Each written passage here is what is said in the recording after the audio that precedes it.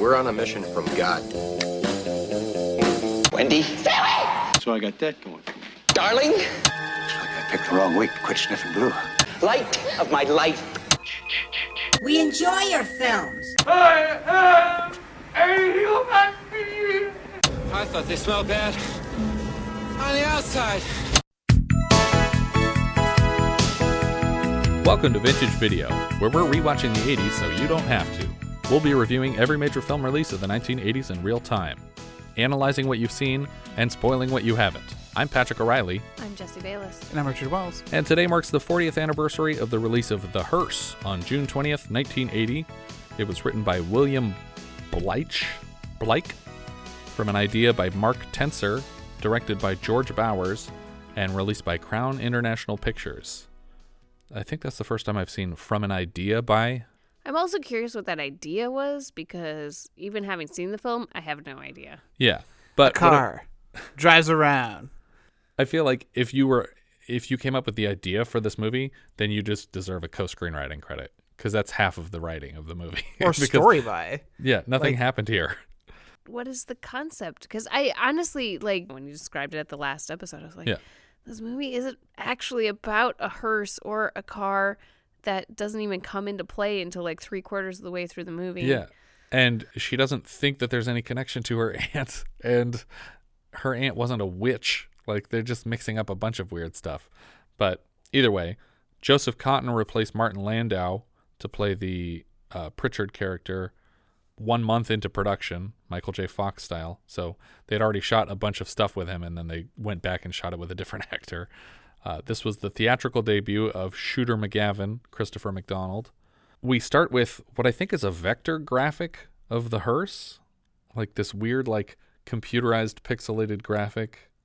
It was very weird, but it's a red line drawing on black of the hearse, and it fades into the background, and then the words "the hearse" pop up with this weird strobe effect. I have absolutely no memory of this. Yeah, it's very strange. It's an interesting shot for the beginning of the movie.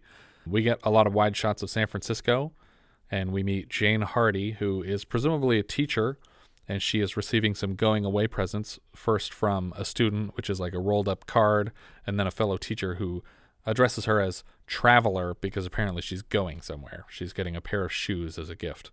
And this lady is awful. As they're walking to her car, she says, "Are you sure you're okay to fly away to some shitty hick town? Your mom just died and you just got divorced." It sounds like she's in a Texas Chainsaw Massacre type situation where she's inheriting a house and she's going to go stay there for the summer.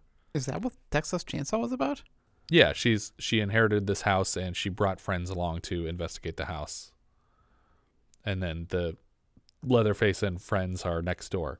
Oh. Yeah. The first reason that she got called is because they came to town to see if her relative who owned the house was one of the bodies that had been dug up out of the cemetery. But that's a different movie.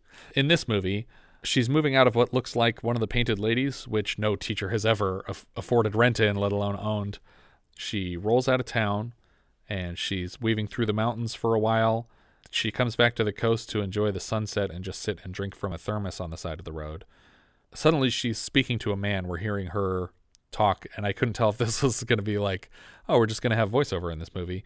But it seems like she's sitting with a therapist. I don't know, because we don't see this guy again. But she's talking to a guy in an office, and she says that she wants to leave town to get away from all the pain that she's dealt with lately. And he says, "Well, won't it still be here when you get back?" And she says, "I don't know. I won't know until I get back, I guess." She passes a sign in the black of night that reads Blackford City Limits. Moving through another dark intersection, Jane's car is sideswiped by a car with red headlights, or at least they look red in this first shot, but they don't seem red in the rest of the movie. When she pulls over to exchange information, the other car just scurries off into the night. Is this the hearse? I don't know. It's the movie's so poorly lit, I can't tell what car is what. Yeah, because also the grills of the cars are interchanged now and then, so it's not always the same car. But also it brings up a point of, does this ghost have an operational limit? Is there a barrier somewhere? Because it didn't get her in San Francisco. Yeah. So it's just as soon as she got into town, the car was after her. It's aha! Finally, I lured someone here. Jane calls Mr. Pritchard from a payphone at a mechanic. She needs him to come meet her there with the key to the house. It seems like you would have called him in advance. Yeah, he should have known that she was coming to town this day. But I don't know if she planned on going to his house to get the key, but now that the car's screwed up, she couldn't do that. Or put the key under the mat or something. I'm not sure. Or not plan to get into town at 11 o'clock at night. Yeah. As she turns to get the name of the place to tell Pritchard where she is, she locks eyes with this cowboy-type man who is in a nearby pickup just watching her in the phone booth. And she's very creeped out by him. The music is suddenly drumming, and it sounds too much like someone banging on the glass of the phone booth. Will it take you very long to get here, Mr. Pritchard? I was like, oh, did he come over to talk to her? And it keeps happening, and she's not noticing it. And then I realized it was part of the soundtrack and not actively happening. She agrees to wait for Pritchard there, and she goes to sit in her car to avoid the creeper. Pritchard pulls up, and he shines a flashlight in her face, and he demands her name before he tells her to follow him to the house. She follows him to the house, and she seems creeped out as he steps towards the door.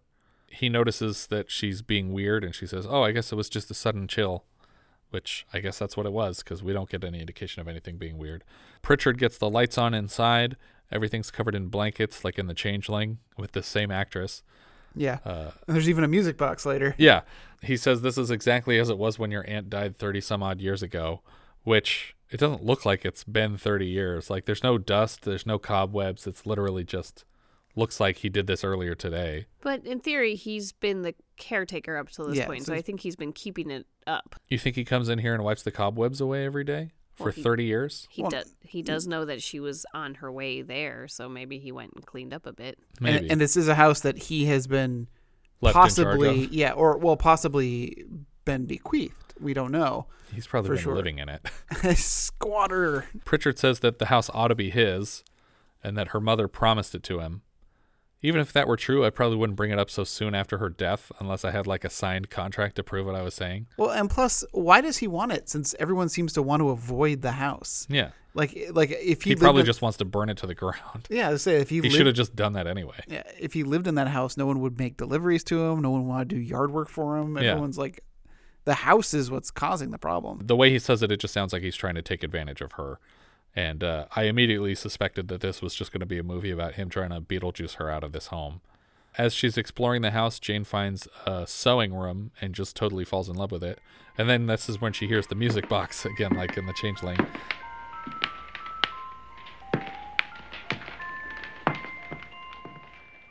She follows the sound to a nearby bedroom, doesn't question why the music was playing before she got in there, but she puts the music box on her nightstand, and in the morning it has jumped back to the dresser where she found it.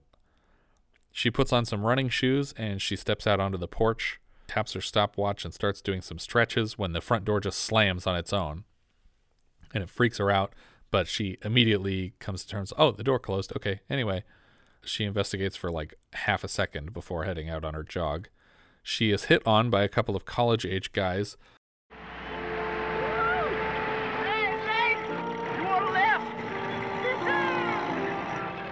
And this is Shooter McGavin and a friend, and she just kind of waves them away, but she's laughing about it. She's taking it in stride. Jane works in her kitchen on something, and then someone from the phone company knocks on her door, but he's not in uniform, and he's wearing sunglasses and a sailor's cap and a really thick mustache, and right away she's acting like he's an old friend of hers. Mm-hmm. It really confused me. I thought that maybe the phone company line was like an inside joke between the two of them until he actually starts working on the phones. Yeah, I think that she just wanted the phone connected. Yeah, but he looks like he's Dennis Quaid, like incognito. Like he's trying to sneak in here and they're going to play a joke. I thought this was like someone else from the town screwing with her or something, because he doesn't look like he's an employee of a company. Jane climbs a ladder to clean a window on the outside of an upstairs window, and she notices a person in the attic while she's wiping the window clean. And she panics and falls backward for a second, but then the ladder swings back to the house, and there's nobody in there now. This actually freaked me out a little bit. Not the seeing a person, but the falling backwards on a ladder. Yeah. Because, putting up Christmas lights up on the second story roof of my house, I'm always panicked when I'm just like way up too high, and it's like, okay, if I start to fall, What am I gonna aim for? I'm gonna try to grab the roof. Just try to grab the roof and dangle and call for help. Dangle and scream. Those are your choices. She heads out to the hardware store where she picks up some supplies, and she asks the people staffing the store for a recommendation of a handyman. The clerk says he doesn't know anyone, but his son blurts out, "Oh, how about Bo Rehnquist, Dad?"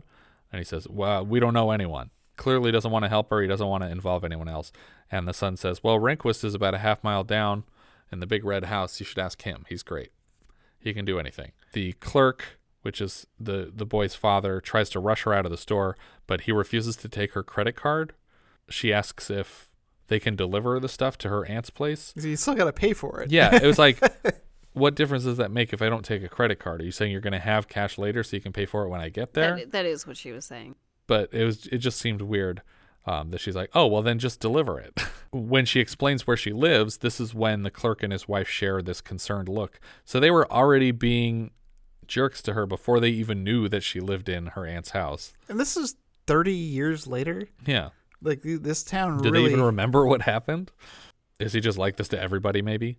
But he says, "We don't deliver that far." And this is walking distance to the house. The son asks the dad what his problem is, and he refuses to explain for no reason to his son, even when it's just the three of them in the store. Yeah. It's like, wouldn't you want your son to know the reason that you've decided not to communicate with this person? Like, if devil worship house. Yeah, if the point is that you think that he's going to get caught up in devil worship, then tell him to stay away from the house and don't go to this woman. Something might have been avoided later, is what I'm saying. Mm-hmm.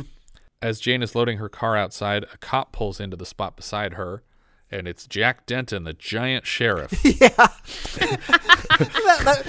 My note was, "Damn, he's a tall drink of water." Yeah. He's like a foot and a half taller than her. When I saw him step out of the car, I was like, is this like a forced perspective thing, or is he actually just huge? And no, he's just that big next to her. But I looked it up. I was trying to figure out what his height was. And the actor's name is Med Flory. And apparently he's also a celebrated jazz saxophonist. Trish Vanderveer is 5'4", and Flory is 6'5". But I'd have guessed 6 inches taller, probably because she's like barefoot here, and he's wearing big police boots, and he's got a big hat on. The sheriff asks how long she's in town, and if she's the one that he saw jogging this morning. He says, "I'm not one to forget a pretty face, if you know what I mean." She says she knows exactly what he means, and she leaves for Rehnquist's place.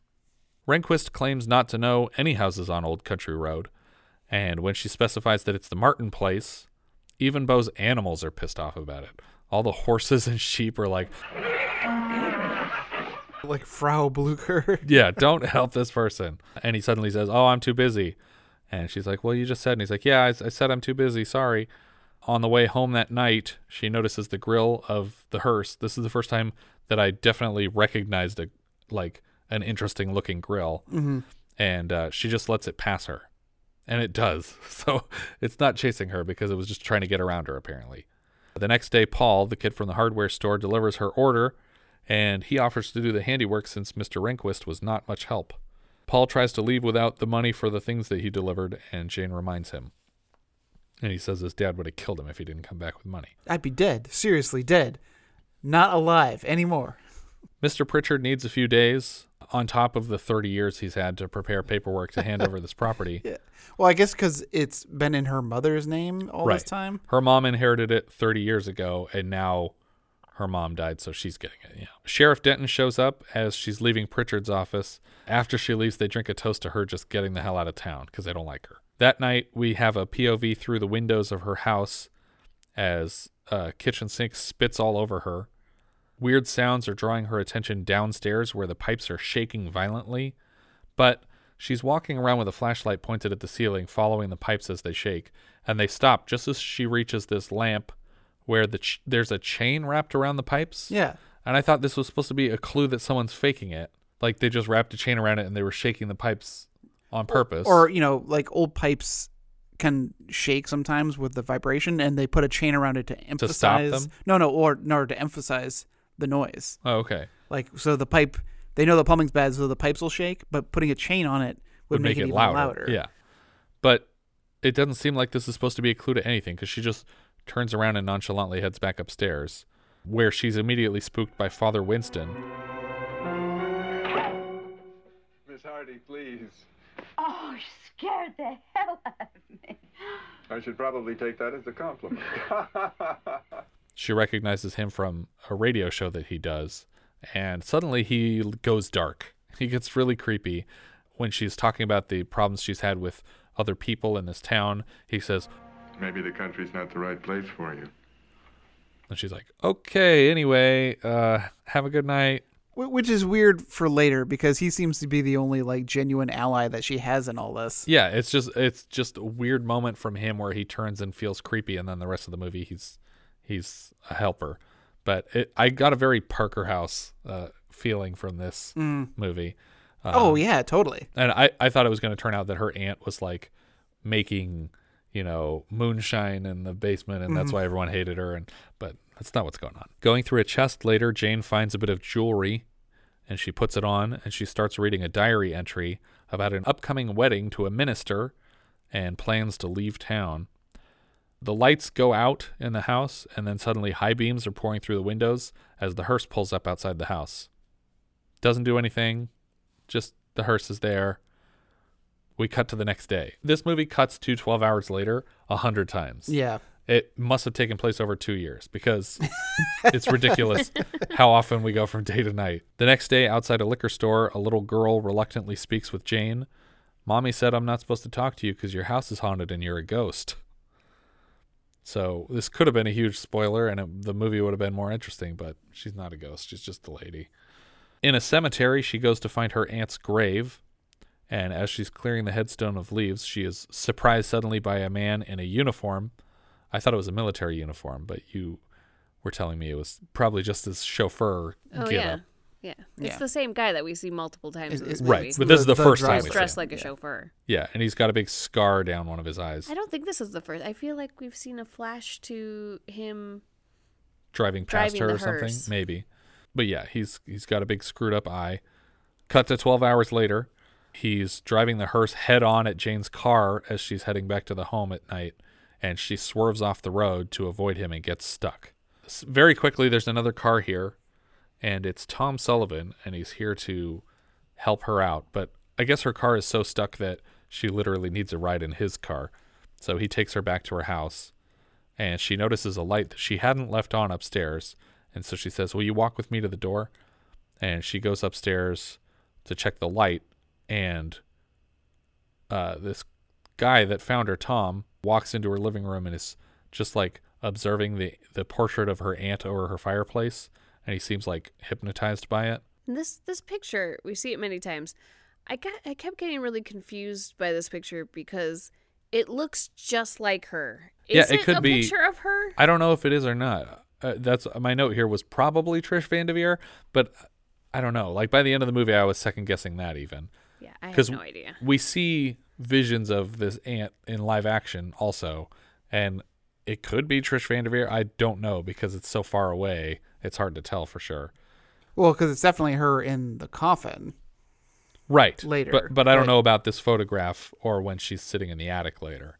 Tom offers to bring her back to her car tomorrow, just so that he'd have an opportunity to see her again.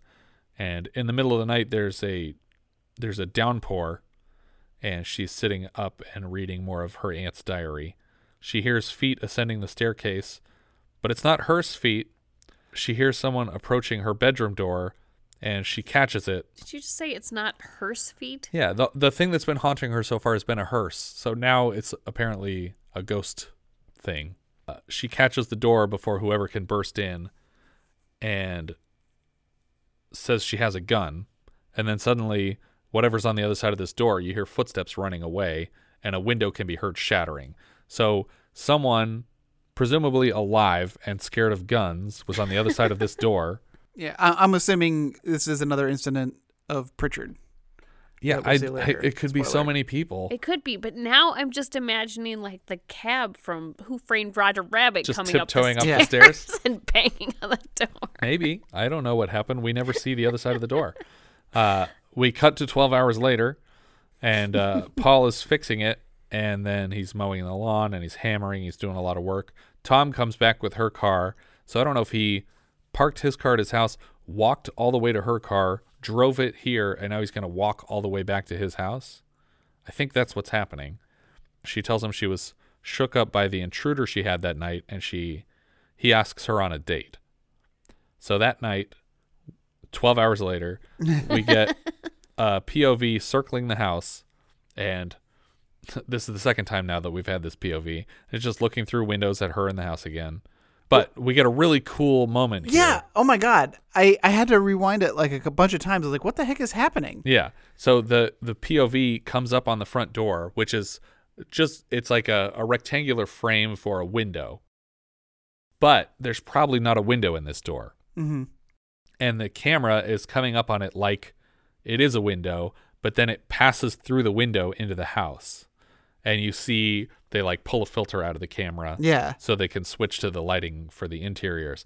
But it's a cool moment because it feels very ghostly that you're just passing through this window into the house. Yeah, you've crossed through the membrane of the glass. Yeah. So this is clearly a ghost POV because nobody else in this film has been shown to have any powers of passing through physical objects yet, or at all.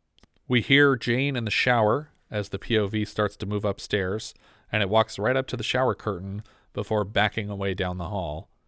So that was just for us, I guess. It doesn't have anything to do with her.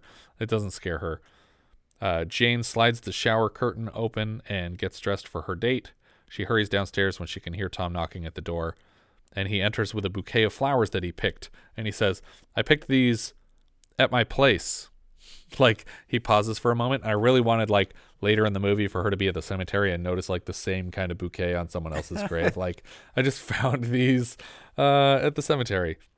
I also like that their dates, to me, like, is like a date implies dinner. Yeah. No. Or something. I'm just going to take you out on a boat. Yeah. So he says he has a surprise for her, and their date is literally in pitch black on a rowboat at night. Why? Unless you're training a bunch of fish to sing "Kiss the Girl." Like, I don't know what the point of this trip was. And it's scary. This is the first time that you've really got a chance to talk to this guy. Yeah. Let me get you where you cannot escape me. Yeah. And he doesn't tell her much about himself, but she fills him in completely on her backstory. And suddenly she notices on the shore of the lake that the grill of the hearse has pulled up, and it's pointing headlights at them, and she freaks out a little bit. So is this the hearse? I think so. Why would the hearse be following him?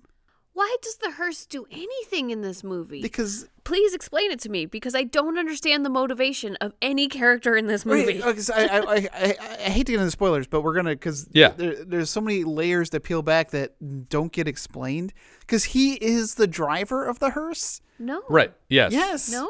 They show it flip back and forth between the two of them. Yeah. Even though he's clearly not. They're two different actors. But he's not that actor, and B, like, we find out later who he is, and he wouldn't be the driver of the hearse. He could have been. I guess he could have been. I don't know. Based on what Pritchard says later, I think he is. And what Pritchard says later doesn't make sense either. Okay, but if he is the driver of the hearse... Who's driving the car on the shore if he's in the boat? Yes! That's what I'm saying. Also, once again, his motivations are super unclear because the hearse is trying to kill her. And And he doesn't want to kill her. I don't think the hearse is trying very hard to kill her if that's what it's doing. It's just giving her love taps. It's never been... What is it trying to do then? I don't know. Just scare her? I thought it was trying to warn her. I thought the hearse was going to be the hero of the story. Oh, God. Oh my gosh. I don't understand. That would be an interesting turn. If the hearse was the good guy and it was just like, no, get out. Get out of here. Get out of this town. I'm trying to hurt my eye trying to protect you. Well, because it like captures her. Well, we're going to get to that scene. It's coming up. That's a dream though. Is it? Oh my God. So many questions. She stands to point at the car. Tom slowly rises behind her, posed as if to attack. It was really creepy. Like, she stands up and she's like, there's a hearse over there. And he's like slowly climbing up behind her. Like, he's like, I'm going to get her. And then he's like, I think you should sit down. It's probably kids. And she sits down. And every time someone tells her that she's imagining it, she 100% agrees and goes completely back to normal, like resets to where she was at the beginning of the movie. It's not like a building terror where it's like she's getting more and more upset over the course of the movie. Every time someone's like, "Oh, you're just crazy," and she's like, "Oh my God, you are right. I am crazy." She's like Sammy Jenkins. Yeah, she is 100%. just like, "Oh, you're right. Back to one." And, yeah, like nothing weird has happened for the entire time. Jane says that she wishes she could stay here forever because apparently she isn't put off by routine home invasion and the palpable resentment of the entire fucking town. Tom tells her that the only thing permanent is love, which is a Frozen 2 spoiler and also not true. Ouch.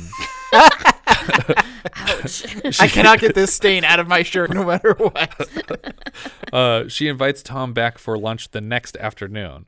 So he leaves and she reads more of the diary that night. Her aunt has fallen in love with someone named Robert, and she loves him and fears him at the same time, and if he ever left, she would die. Suddenly the windows blow open to the house, and she rises to fasten them, but doesn't seem spooked by the sound at all.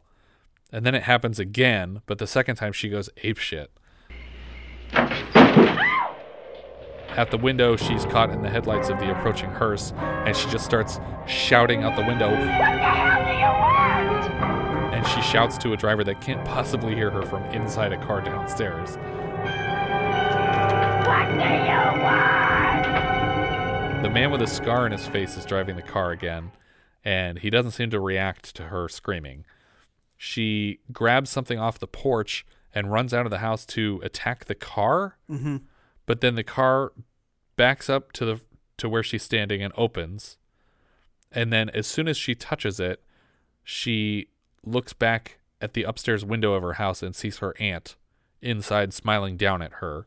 Is that her aunt? I thought this was the woman at the church.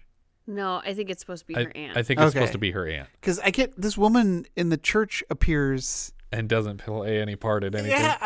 But... also, I will say this part genuinely creeped me out. Because, yes, totally. At the church, you mean? Well, no. Well, just the getting into the car. Oh yeah, it was very weird. Because I have dreams like that where like I can't stop myself. Like I'm being, from doing a thing. Yeah. Like I'm being drawn against my will into something. But it also just her movement when she gets into the car, like, and it's also very poorly lit and probably not a great transfer that we were watching. Yeah. But like, it's almost as if she floats into this back of the car and the door closes. Yeah, and it closes right in front of her face, and she's like puts a hand on the window, like she's like, I want to get out, but I'm paralyzed by this. Inside the hearse, we see her like banging on the walls on both sides of it, but she's not making any progress, obviously. It makes the sound very akin, again, to the Changeling of the kid banging on the tub. Yeah, it's like a clanging, like echoey sound. But then the back opens, and now the car is at the Lake Manor Chapel, the small church where the reverend works, or the minister works. I don't know. Is a reverend a minister? Are they the same thing? I don't know. I don't know. Walking through the church, she sees a large number of just completely silent worshipers. There's kind of a fog and a blue light in the church. She locks eyes with one woman as she's walking towards the front. I don't know if this is supposed to be her aunt or not. Again, this is the woman who I keep thinking is her aunt because she keeps appearing in the house and in other scenes. Maybe it is her aunt then. I don't think they make it clear enough. But when she locks eyes with this woman, we hear the sound of a sword being unsheathed. Like someone avoiding humanoids just dropped a shirt or something. The sound happens again, and this time with a look at an older gentleman at the front of the congregation. Mm-hmm. At the head of the church, she finds herself in a coffin. And suddenly, so there's two of her in this scene. She's looking at herself in a coffin, and the her in a coffin opens its eyes and sits up and laughs inaudibly. Which is also, this is a very creepy. The face she's making is very disturbing when she's leaning up out of the coffin. Jane screams, but we can't hear this either. It's a muted scream, and she turns to run away in slow motion, and she gets out of the church and into the wilderness outside. In the woods, she runs headlong into the driver with the scar over his eye. She throws a hand over his mouth and suddenly sees herself in the backseat of the hearse again, banging on the windows and screaming silently from inside like she can't get out. This looked very weird. I actually thought that the audio cut out of the movie at this point. So it just didn't feel, it didn't fit. It seemed right. accidental. Yeah. But after this, her pounding on the window trying to get out of the back of the hearse again, she suddenly wakes up in bed and she sits and cries in her bathroom for a little bit. She takes some medicine to help her sleep. Cut to 12 hours later. She's on the phone with her friend, probably the one from the beginning that works at the school with her, but we never really find out. But she says that she's apparently just finished telling the story of her dream and yet has to insist that it didn't happen repeatedly, even though what she describes in her dream could not have happened in real life. She mentions Tom and that he's kind of old-fashioned. After she hangs up, she turns over a child's drawing of a car going fast.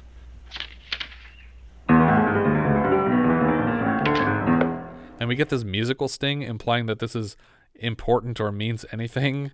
And she just sets it back down and walks away from it. Was this the drawing that the kid gave her at the beginning? I don't even remember a kid giving her a drawing. Oh, yeah. At first, so the first time around, I saw this scene. I thought she drew it. And now that you're saying this, I was like, oh, yeah, the kid gave her a drawing. Maybe it was like foreshadowing of all of this stuff that was going to happen. That would be really weird if that's what it was supposed to be. I guess it's possible. Where else did this drawing come from? Yeah, I don't know. But she holds it up and she flips it over and it goes like, dun, dun, dun, dun, like makes like a weird sound like, oh my God, look at this drawing. And she Jackie Treehorned the drawing. Yeah, exactly.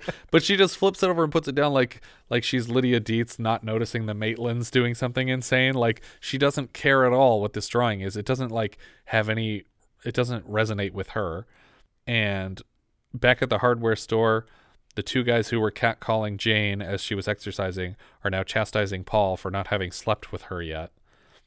He tells them that she kissed him right as she's walking into the store. I don't remember them, like her giving him a kiss before this. She gives him one later, but he might have been making this up.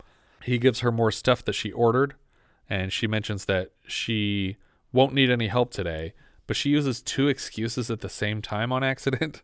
She says that she wants to take a nap this afternoon and that she'll have company over. So it's like, are you just telling him that you're going to screw this guy at your house? Or what do you, I don't understand why you said, I have company, don't come over, and I'm going to be asleep, don't come over in the early afternoon. But she stops by the chapel and she sees the Reverend talking to the woman from her dream outside. And he explains it away and just informs her that, oh, that locket you're wearing, it looks really nice. Where did you get it? And she says, oh, I found it in the attic. And he's like, it's satanic. You should probably put it away if you weren't doing that on purpose. You're not in league with the devil, are you? And she just like laughs like, no, I'm glad you told me. Thank you. As she starts her car to leave, the woman in the church pulls open the chapel curtains and just creepily watches her drive away. If this is her aunt, it's weird that she's in so tight with the Reverend here. No, I think two different women. Yeah. Right. But that's what we were saying is like, is this supposed to be the aunt or not? No. The one in the church is a different woman. The one that keeps appearing in her house is her aunt. Yes. Yeah. We were arguing that maybe it could be the same actress before. Oh. We can't tell because I can't tell the difference between the woman in the attic, or I can't tell if there's supposed to be a difference between the woman in the attic and the woman in the picture. Like, I'm pretty sure that's supposed to be her aunt, but I don't know. Jane sits at her dinner table with Tom, and she tells him about all the bizarre happenings. He encourages her to keep the locket because it's a beautiful heirloom, and not because he loves Satan. He asks her a second or third time to consider staying in town, and a second or third time she says that she might. Jane is now in a robe, carrying towels through the house. Presumably Tom left at some point. None of these scenes actually have the chance to end. But he's not here, and she's startled by Pritchard, who apparently just let himself in and was sitting in her living room. They argue for a bit about him being a dick and her wanting to know what the hell is going on. And he says, I know what your aunt did here. And she's like, okay, you can elaborate if you want. And then he says, you don't seem to be surprised at what I'm going to say. Which is not how surprises work. You don't get surprised about a thing that you haven't heard yet. Yeah. But he says, you don't seem to be surprised at what I'm about to say. But a surprise happens after a thing, not before it. Is he literally mad that when he said that he knows what her aunt did, she didn't go, what did my aunt do? How could you possibly know what my aunt did? Because she doesn't know either. So why would she be surprised by that? But then he says, she was a devil worshiper. And she's like, oh, yeah. I knew that. Like, that's not a surprise to her at all. Somehow nobody in the town knows how she died, but they all know that she did die and that there was an accident afterwards. And she's like, oh yeah, I heard about the accident as a child. And it seems that the words "the accident" are literally all that she heard, because she's shocked to learn that the hearse carrying her aunt's body apparently drove off the Blackford Bridge, and Auntie got a free cremation. That the hearse driver and the body both vanished in the explosion. That they found metal, but there was no sign of even the coffin that she was in before. And Pritchard suggests that the devil took their bodies down to hell. And she accuses him of trying to spook her with the old hearse and kicks him out of the house. He tells her that she's beginning to imagine things, and he leaves. That night she hears what sounds like a metal plate falling to the floor upstairs, and she moves to investigate it.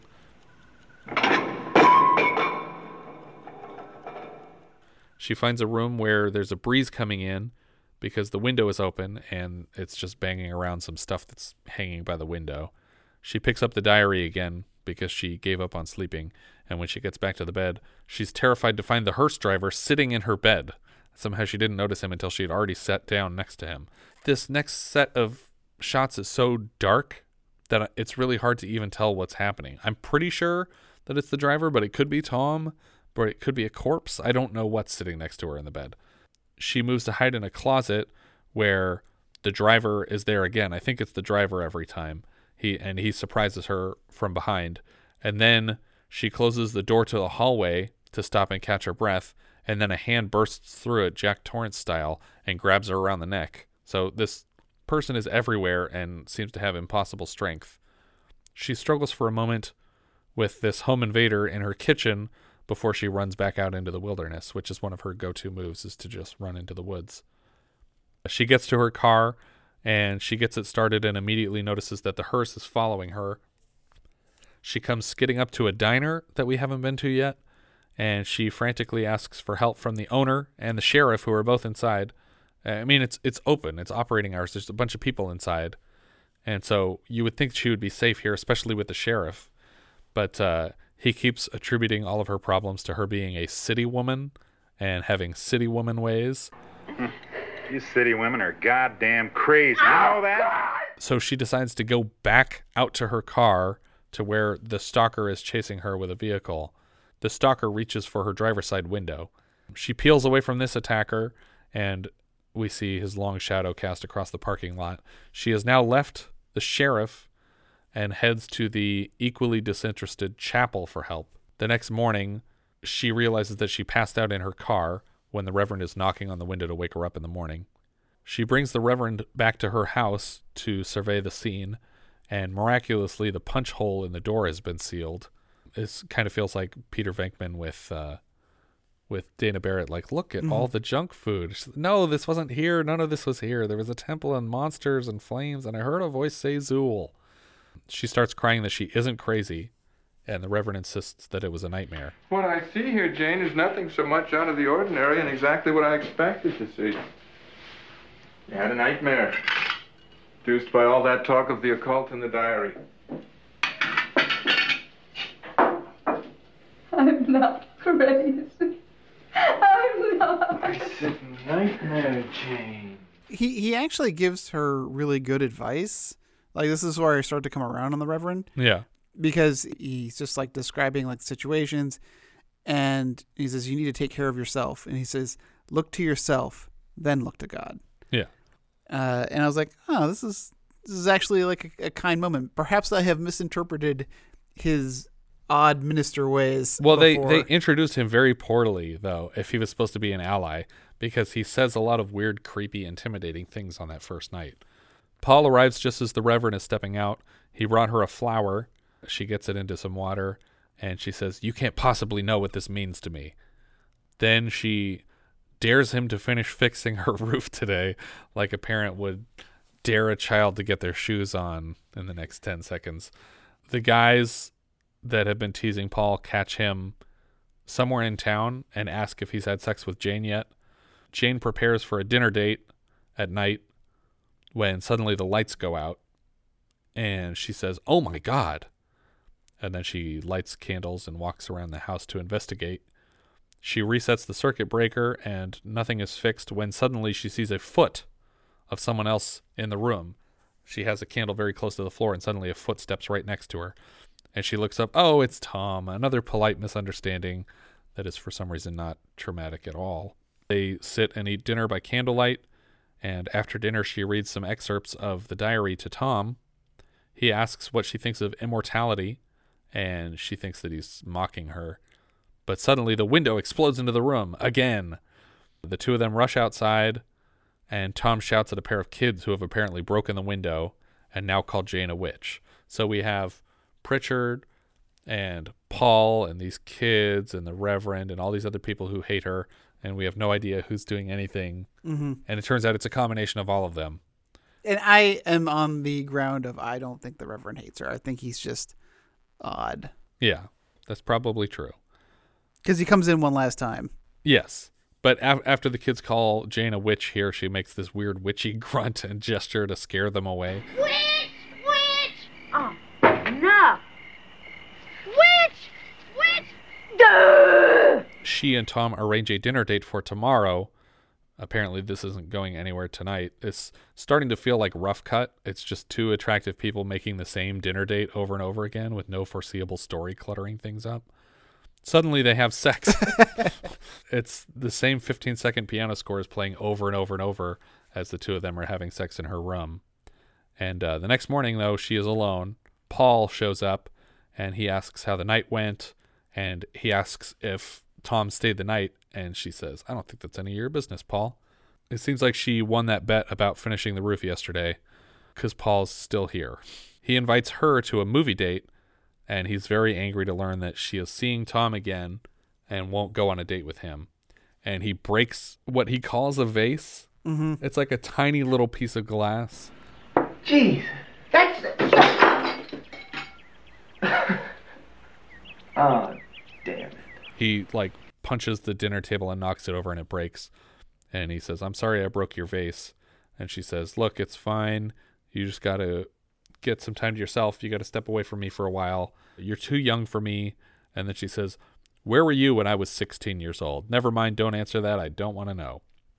But to answer the question, the actor playing Paul is actually 21, not 16. But he still wasn't born when Trish Vanderveer was 16. Trish goes to bother Pritchard at his office, but he says he's too busy. And she hands him a bunch of paperwork and says that she's going to be staying in town. And he's very pissed off about it. He says that he talked to Paul and he found out that she's been seeing someone named Tom. And I'm not clear if he thinks he can blackmail her with the information that she's dating a person and that she's a single woman dating a person. How dare you? She tells him that her personal life is none of his business and that he should climb into his own hearse and drop dead. As she walks out, he phones someone, but I have no idea who. We never find out. The brick salesman, so we can buy some bricks. Oh, there you go. To throw through the window. Bricks are us. Tom stands her up on her next date. She tries to call a couple local directories on the phone and can't find any information for him. So here my next note is, tired of taking these notes. It's the same bullshit happening over and over again. She's on the phone talking to someone. Who cares? We get a POV outside of someone watching her again. Who cares?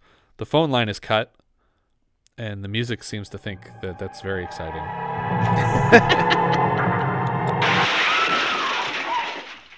Another stupid window breaks. And then another one breaks. She goes outside again. It turns out this time that drunk Pritchard is doing it with a crowbar. He's just smacking windows and breaking parts of her house because he just wants her to get out of town and she's not leaving on her own. But she doesn't see him doing this. She just she runs away. Yeah. After she runs away, apparently he didn't drive here. He walked here because he's trying to just flag down a ride on the road, and the hearse comes up and crashes into him and kills him. But I like that Jane, like is a bad choice of words. I like that she is freaked out again by windows breaking, again thinking it's possibly supernatural when we've already established that it was some kids before. She's so scared that she drives away. Yeah. That her panic response to everything is to drive away. Yeah. So this is, again, where I'm questioning the motivation of this hearse. What is it? What is its goal? The hearse is being driven by a Satanist who wants to lure other people into Satanism.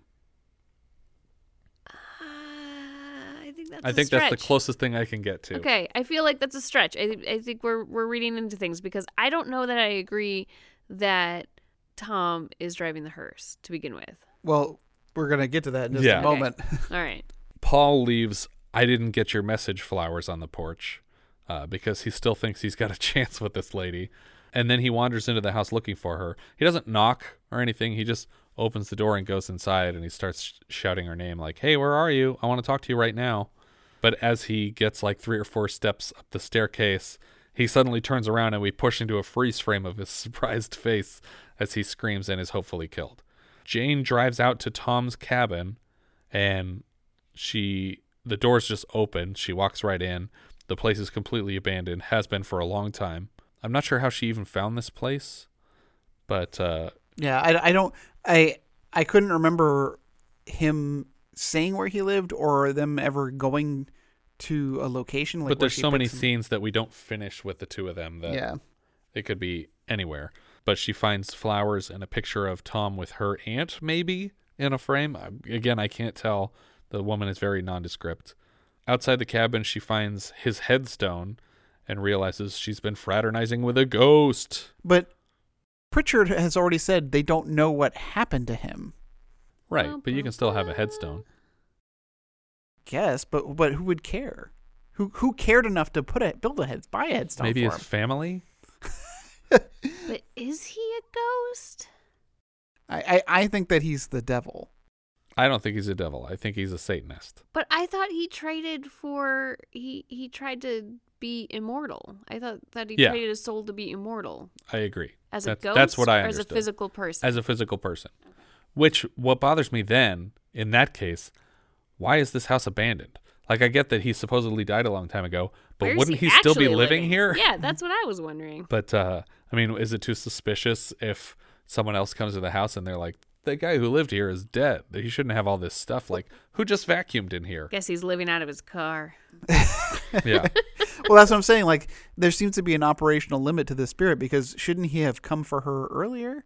No, he just, maybe part of the rule is that he can't leave town. Yeah. I guess that's maybe part of the devil's deal was like, you got to stay here. This is hell. This guess town. What? This Blackford crappy town. is hell. I still have a question, though, that we'll get to, I guess, later. But yeah, the headstone says Robert Thomas Morrison or whatever. Sullivan. So Robert from the diary is the same person as the Tom that she's been dating. She goes home and she explores her house. She's calling for Paul because she found the flowers outside. And she starts to pack up a suitcase because I think she's finally given up on Blackford. But here she hears the hearse pull up again. Who cares? Tom gets out and she hears that same metal unsheathing sound. And she grabs a knife. As she's exploring her house in search of someone, she's approaching the sound of running water in the bathroom. And she pulls the curtain open to find Pritchard hanging in the shower. Like, after they hit him with the hearse, they hanged they him. hung him from the shower head by his own tie. And she has no reaction to that. Right. She's just like, oh, that's not what I expected. I didn't like him anyway. I don't know what I thought was going to be in here. Anyway. Making another Beetlejuice reference. It's like when Alec Baldwin. Yeah, exactly. It's just like pushing him to the side to look at the clothes in the closet. They don't like the colors. Suddenly, Tom is halfway up the stairs, and she's instantly frightened of him. She's backing away, explaining that there is no Tom, only Robert. She tries to hide behind the door to the closet, and she notices that Paul's corpse is in this closet. And this one she's upset about. She breaks down when she finds this body. Not the child. Tom breaks through the window and the door to this closet because every door in this movie has a window in it. And Marvin Winston has a vision of Jade in peril. Yeah. He just looks up and goes, Jane. Yeah. And then he rushes to the place. Jane rushes back down the stairs and crashes into Tom at the bottom of them, even though she passed him at the top of the stairs. And this happens over and over all around the house. Everywhere she runs, she crashes headlong into him. And finally, the Reverend pulls up to the house, and Jane tells Tom, "This isn't possible." And he says, "What if I could offer you immortality?" Outside, the Reverend is basically trying to exorcise the house. Yeah, he casts an incantation and blows the door off the house. Yeah, it looks really cool. It like blasts into pieces because it goes straight into the house and crashes into the staircase and just explodes. Jane runs back out to her car again. Maybe even the same take we've seen 3 or 4 times already. Mm. And she notices headlights in pursuit again. It's Tom in the hearse. Yeah, and the Reverend says you can't fight him alone. Right. He offers to help. Yeah. And this is where we get the Scarface driver of the hearse driving, but then he morphs into Tom. It's cross-cutting. No, I know that, but are they like, I don't understand what that means. The only thing I can come to is that it's literally cross-cutting to show you these two characters were the same person the whole time. Isn't that mind-blowing? Yeah, but they're not the same actor. Right. And I don't like. Just when he gets immortality, did he get a new face? Like, I don't know what's going on here. That's possible. I didn't consider that. But when the hearse crashed earlier, he was basically posing as the hearse driver so that he and her aunt could escape with their lives from this crash, so they could live together on their own. But the aunt... Are you saying the aunt wasn't dead? Yes. But I don't know where she is. That's part of what bothers me. But she is dead. And I thought the whole point of this was that he was trying to replace her because she wasn't strong enough. Because he says that at one point, like she wasn't strong enough. I think that she died in some sort of ritual that they were trying, because they were trying to do the same ritual that they did on him that got him eternal life on her. She's like, I'm going to do what he says. And he's like, she wasn't strong enough. So she didn't survive. So now he wants somebody else to be that person for him. But they said that her body disappeared from the crash site also. Where did that body go? The devil took her. But didn't the devil take both of them? That's what Pritchard said. I think the devil took her and that hearse driver, but I don't think that Tom was the hearse driver. He was. He definitely was. It doesn't make any sense, but he definitely was, according to the people who made this movie. And apparently it's really easy to kill a ghost because all you have to do is blow him up. Yeah, there you go. As they're in another car chase, the hearse gives her car a little love tap. He swerves into her a few times from alongside her, and eventually he knocks her off the road. But she decides that this is her chance, and she's going to ram the hearse off the side of the road. So she rams it full speed, and it just bursts into flames right as it's about to fly over a cliff face. But just before she hits the car, Tom is looking out the window and smiles like, this is exactly what I wanted. Yeah. And then the car explodes and falls off a cliff and explodes again.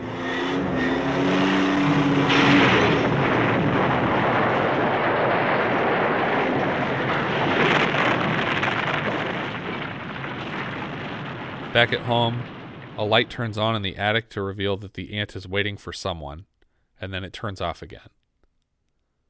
That's the end of the film. The end. What is happening in this movie? Where'd the Reverend go? I did a screen grab. They're clearly two different actresses, but this is the aunt in the window at the end, and this is the woman looking out the window. Okay, so those are definitely two different people. Yeah, it's two. I don't know where the aunt went. That bothers me. I don't know where the Reverend went.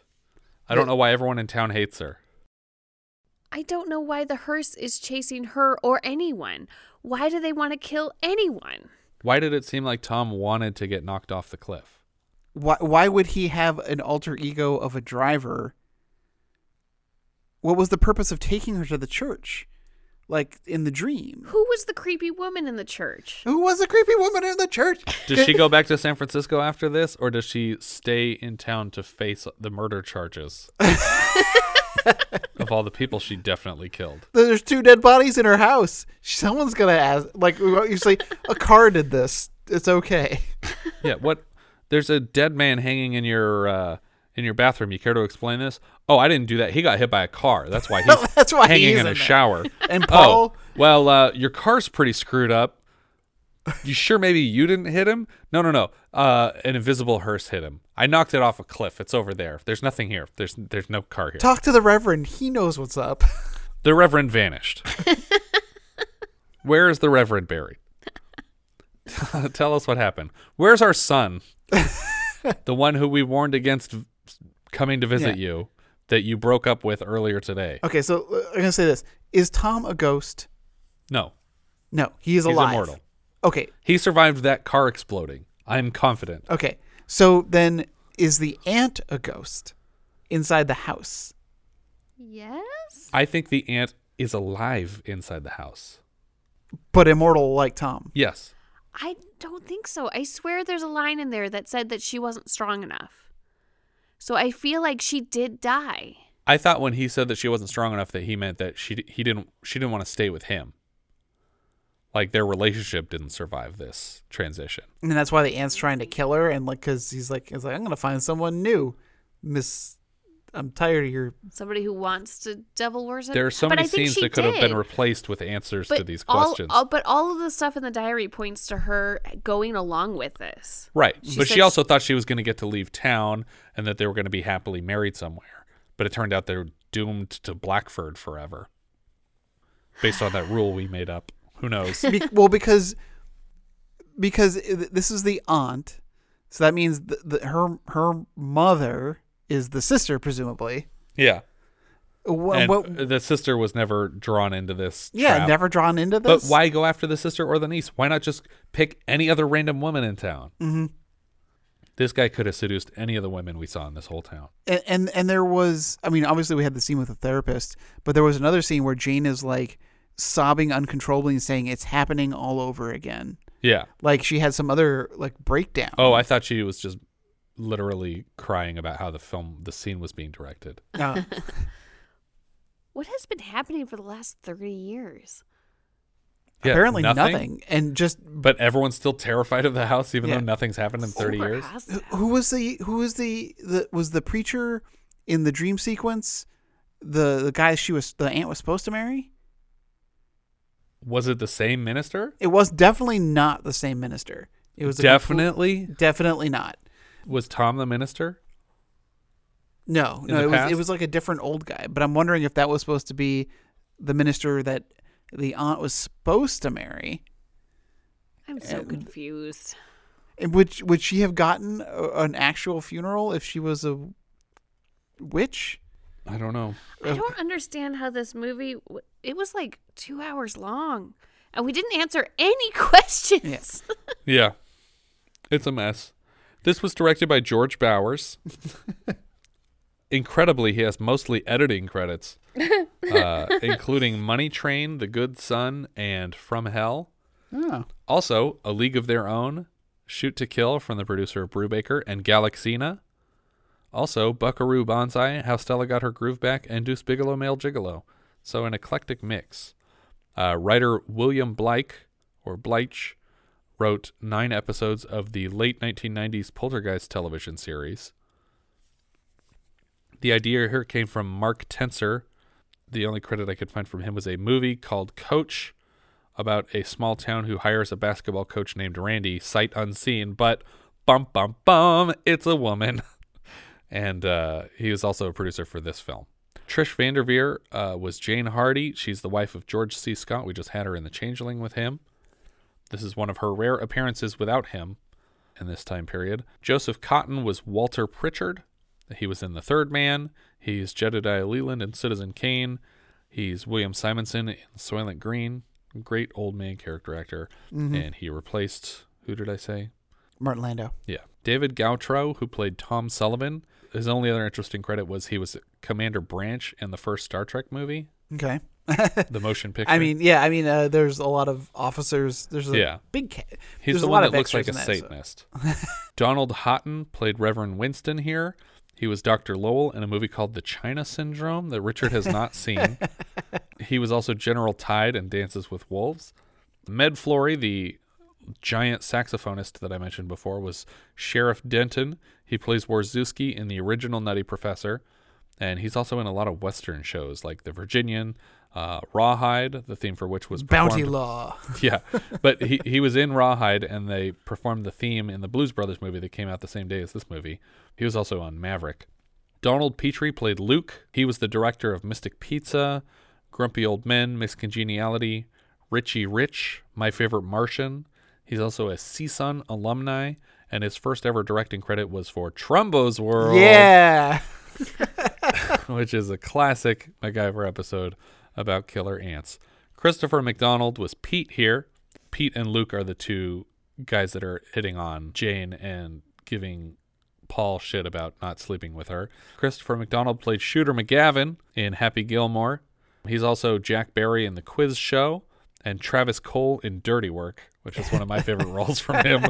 Perry Lang played Paul Gordon. He's a director in his own right. He just directed a movie called An Interview with God with David Strathern. That's one of those faith-based movies. I think you caught me watching it the other day because for some reason I enjoy watching those movies from time to time. It's just amusing. He also has a lot of TV direction, mostly Weeds recently. He did a lot of episodes of Weeds. He also plays Kelly in Alligator later this year. Fred Franklin was Mr. Gordon. That's the guy who runs the hardware store. He was Ashcroft in The Fog earlier this year. I could not remember who Ashcroft was. And he's also back later this year in The Kidnapping of the President. Chuck Mitchell played the counterman. That's the guy who is running the diner.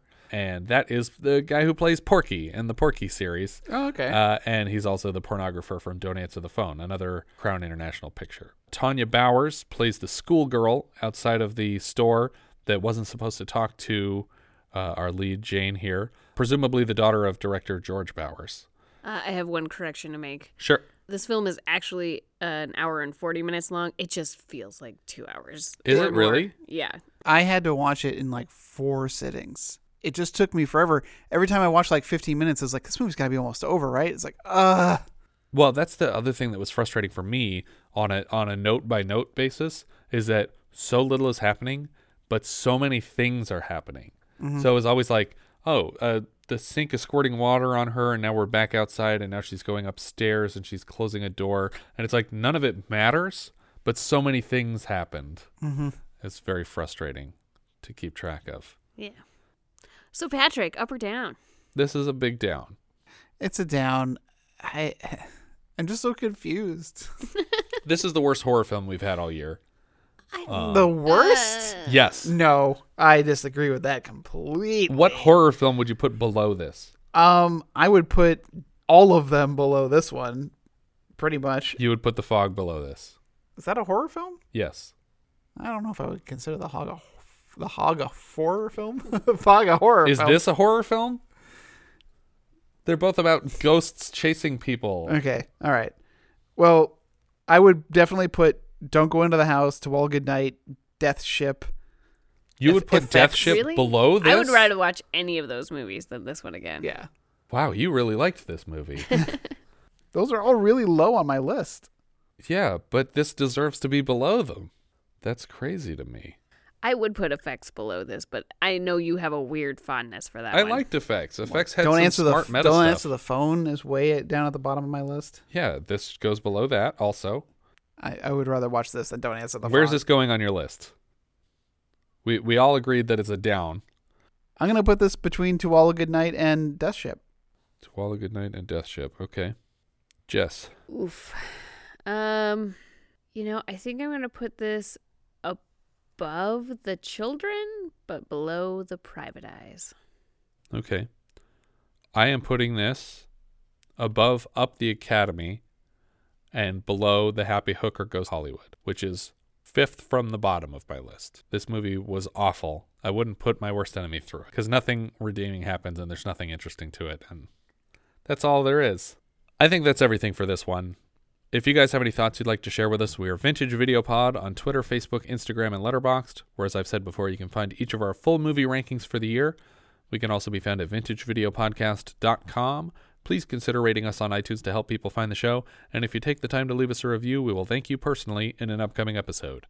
If you're feeling especially generous, you can support the show through patreon.com/vintagevideopodcast. Thank you so much for listening, and I hope you'll join us next time when we'll be discussing another show about a haunted vehicle. Herbie Goes Bananas, which IMDb describes like so. The adorable little VW helps its owners break up a counterfeiting ring in Mexico. We leave you now with the trailer for Herbie Goes Bananas. Here comes a brand new Herbie. It's dynamite. The love bug goes south of the border. The hard way. In Disney's all-new Herbie Goes Bananas. It's Herbie with all-new styling. I've never seen anything like it. All-new performance.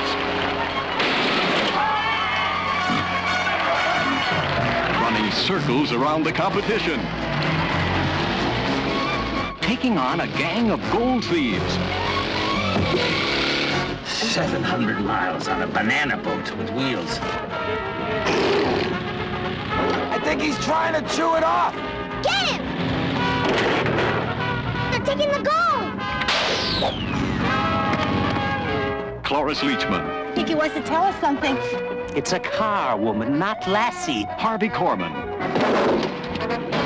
And Disney's top banana, Herbie. A car that drives everyone bananas.